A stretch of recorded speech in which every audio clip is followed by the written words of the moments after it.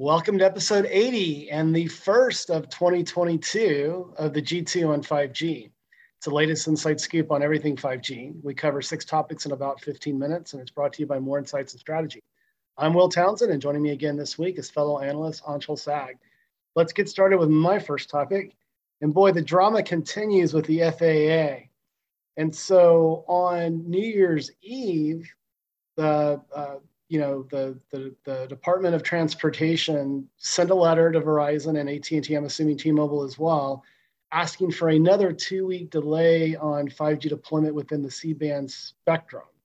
Now, initially, both AT&T and Verizon pushed back.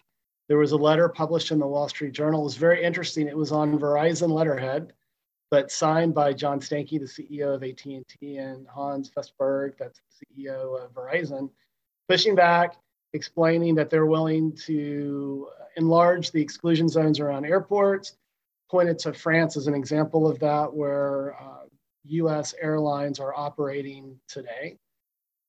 But a few days later, they acquiesced. And so the drama just continues on this. And I read through that letter that was posted to the Wall Street Journal, and both CEOs did point to the fact that, hey, the Treasury collected over $80 billion in revenue. From my perspective, if there are these concerns around, outdated altimeters and that sort of thing, let's go to the Treasury, let's go to the FCC, let's procure a couple of $1 billion and take care of this. I mean, the carriers have already paid for the spectrum, and it's ridiculous for them to continue to have to be blocked on getting this deployment in the C-band spectrum, because it's mission critical to both Verizon and AT&T from a mid-band perspective. But what's your perspective, my friend? I think I take an even more aggressive stance,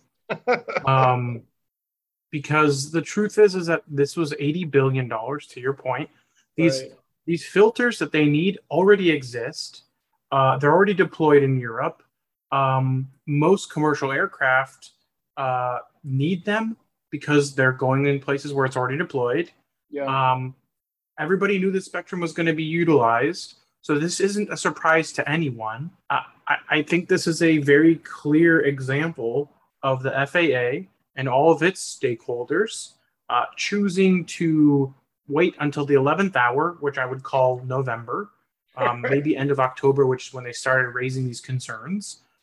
When this was supposed to be something that launched in December. So really this January delay is another 2 weeks on top of the month delay we already had, right? Yeah.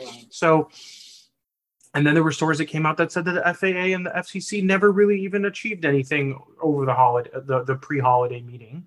Right. There was no kumbaya moment. And my belief is that there are very clear disagreements, separations between the FAA and FCC. FAA is a part of to your point, Department of Transportation, Yeah. and that is Pete Buttigieg's. He's the secretary, right? So it's his job to be responsible for a Department of Transportation, and ultimately, I think he has failed to do his job.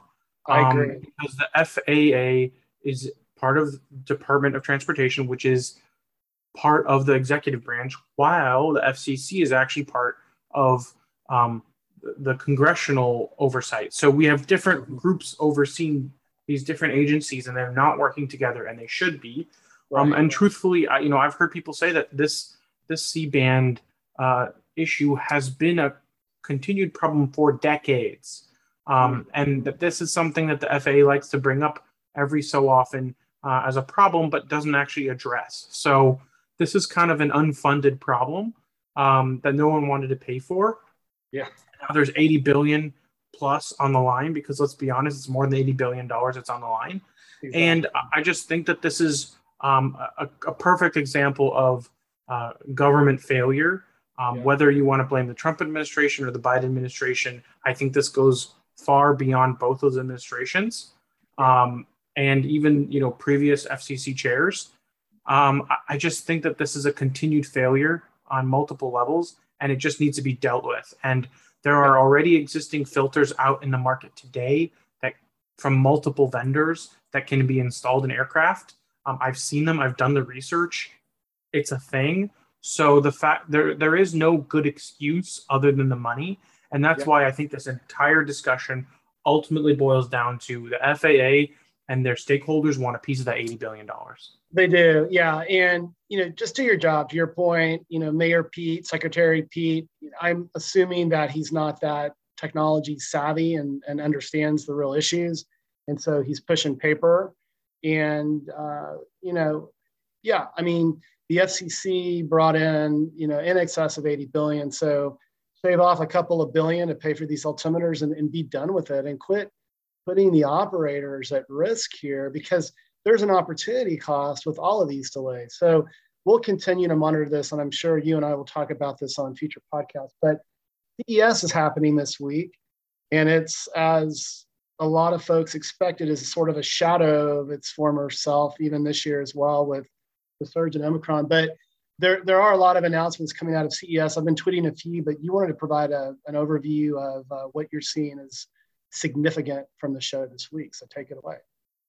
Yeah, so usually CES is not a big smartphone show. That's usually MWC, or over the last couple of years, it's just been every vendor does their own thing at their own pace, right? They've kind of moved away from the big show Right. model. But Apple does their deal, right? And Samsung does Unpacked, right? Yeah, so it was really interesting to see this year that we actually got a lot of smartphones that launched at CES, which isn't really something that's happened for quite some time. And I've been covering smartphones for over a decade. Mm-hmm. So it was really interesting to see, one, all these phones are 5G phones. And two, that Samsung, OnePlus, TCL, Vivo, Nokia all launched phones at the show.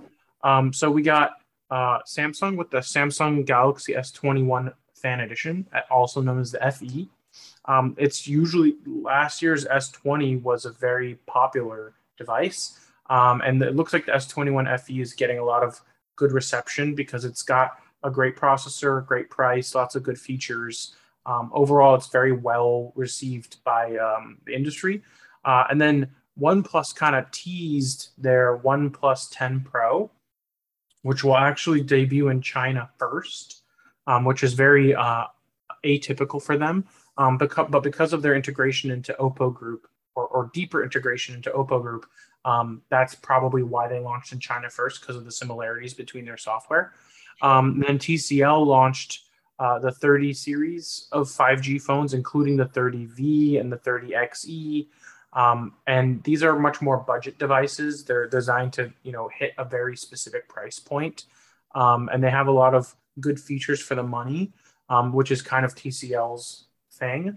And then Vivo launched the V23 Pro, and Nokia launched the G400. So these are both very budget devices. Yeah. And the big one that I think a lot of people are going to miss or not know that happened at CES was AT&T came out with their own phone. And they launched a $220 5G millimeter wave phone. So I believe it is actually the cheapest millimeter wave capable 5G phone. I think I don't think there is one anywhere else in the world, because they most of these cheaper 5G phones don't support millimeter wave, which means that this phone will not be a MediaTek-based device. It's going to have to be a Snapdragon. But it's called the Fusion 5G, and it's literally $220. So I think when you look at this phone, it's definitely going to be something that AT&T will use to increase their user base of 5G phones and getting people off of these slower 4G devices. They might even give it away for free, but honestly, I think at $220, they're probably already taking a considerable hit. I would think so. I mean, is it designed for prepaid or postpaid or both? Both, from what I can tell. I didn't really see anything, but they had a monthly price on it. I think they just want people to switch to it. It'll be available on the 7th when this publishes. So you'll be able to go and get it right then and there. They're offering it for $6 a month. Wow. So that's a very small price to pay to upgrade to 5G. And, Sure. they're obviously pushing their unlimited plans starting at $35 a month when you get 4 lines. So they want as many people to switch to 5G as possible, especially with mid-band potentially coming soon. That, the more 5G users you have on your network, the more efficiently you use your spectrum and the faster everybody's connections are. Yeah, no, that should get grandma and grandpa, to get off their 3G handsets, right?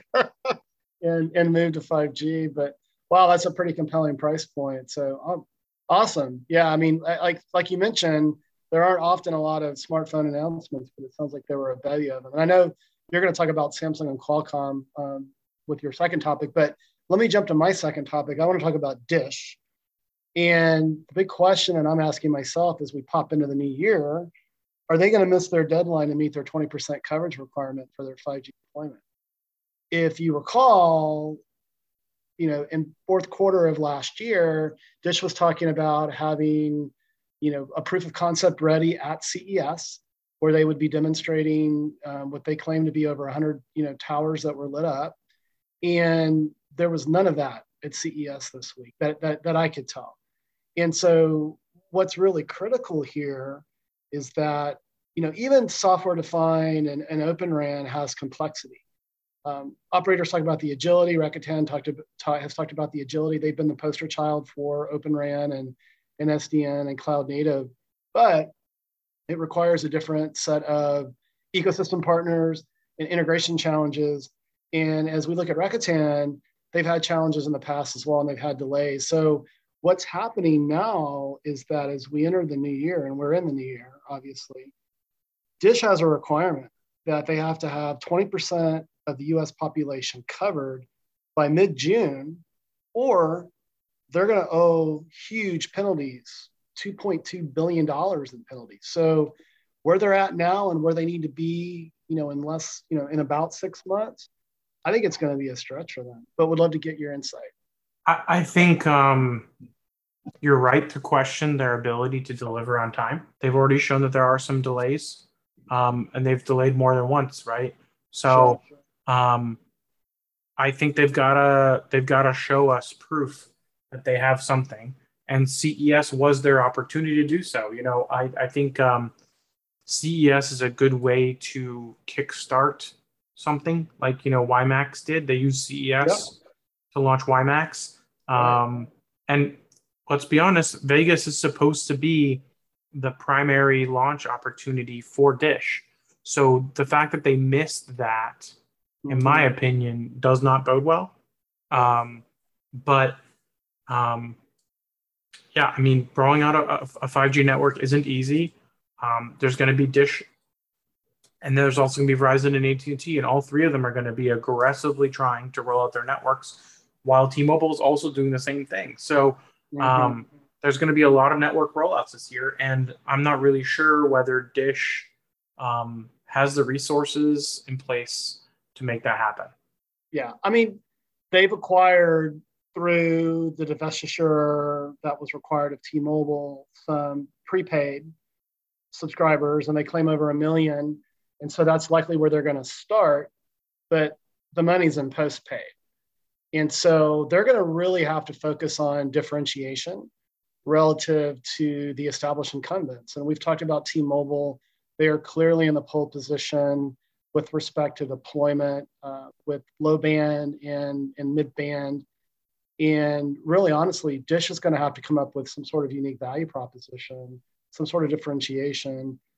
About a year ago, I wrote an article and kind of spoke to, hey, maybe that's IoT. I don't know, but they're going to have to find something to hang their hat on, because as has been witnessed with T-Mobile, they were a one-trick pony for many, many years with consumer, and they saw the value in the acquisition of Sprint, merger, with Sprint, to not only bring them those critical mid-band spectrum assets they needed, but also to bring some enterprise acumen to allow them to compete with AT&T and Verizon that are very well established within the enterprise. So I don't believe this bodes well. I've tried to reach executives. You and I have great relationships with all of the carriers, but with Dish, it's sort of a black box. And I've seen Mark Rond, who is the executive vice president of network build out. There was an announcement this week about a person that's now the president that Mark is going to report under, but from my perspective, they've got a long way to go to hit that milestone by June. And I don't believe the federal government is going to give them a stay.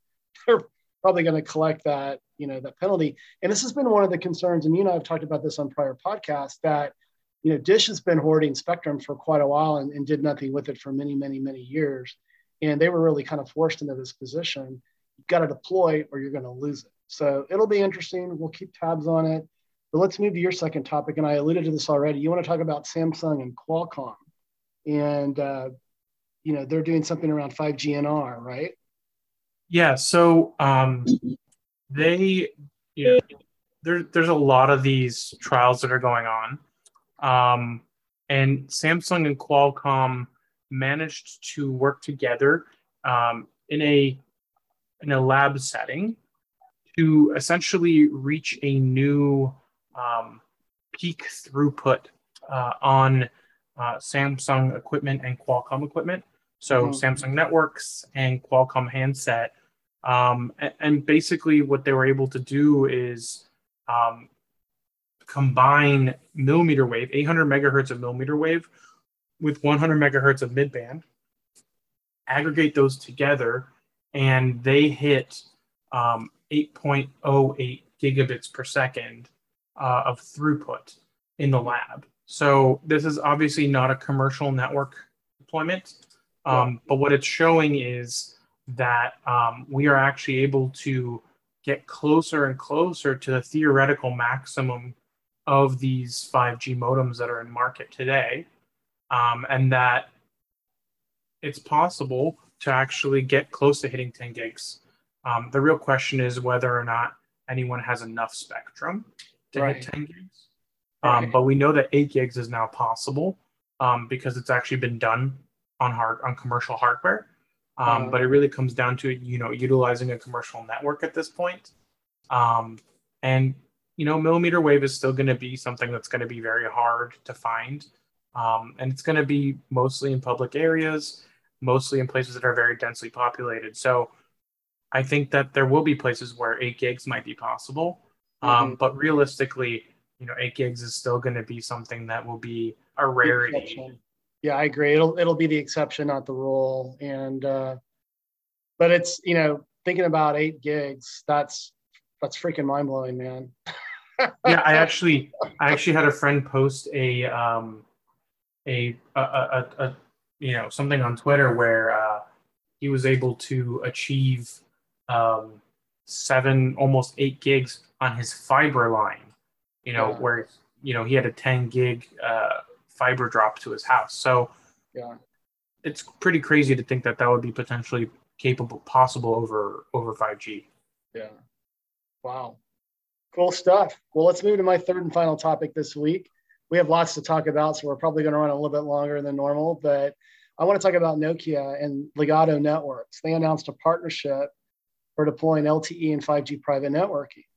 So what's so unique about the tie-up? Well, from my perspective, as I dug into Legato and their capabilities, they've got some pretty unique mid-band spectrum assets that will allow them to deploy, pretty widely, both LTE and 5G private networks. And I've spoken about Nokia in the past.